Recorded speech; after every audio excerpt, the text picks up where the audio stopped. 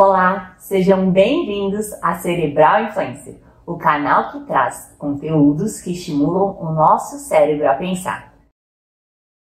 Esse vídeo será dedicado à história de um dos maiores pintores impressionistas do mundo, o renomado e famoso artista Vincent van Gogh.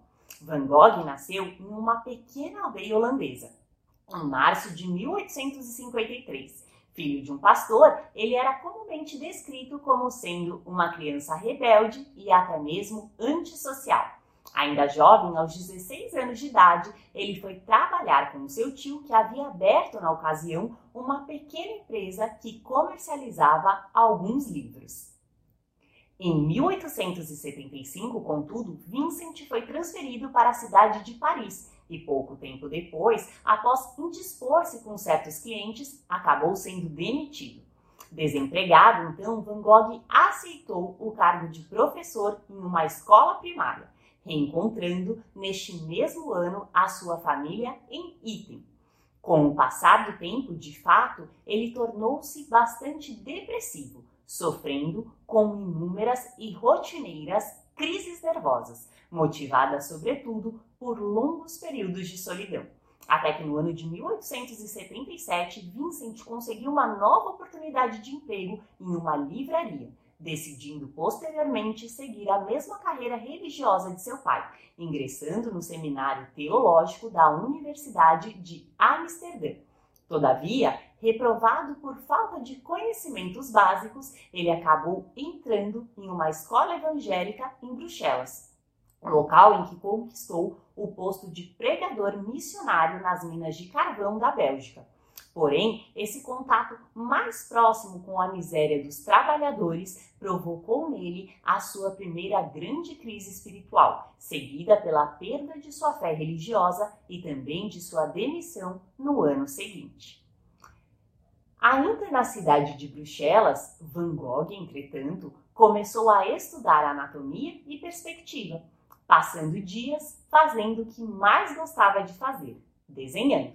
Em 1881, começou a pintar aquarelas, retratando obras com marinheiros, pescadores e camponeses. Todavia, somente 5 anos mais tarde, de fato, ele mudou-se para Paris, familiarizando-se com demais pintores impressionistas de sua época. Em 1888, com a saúde um pouco debilitada, ele mudou-se novamente para o campo, para um local em que podia pintar ao ar livre.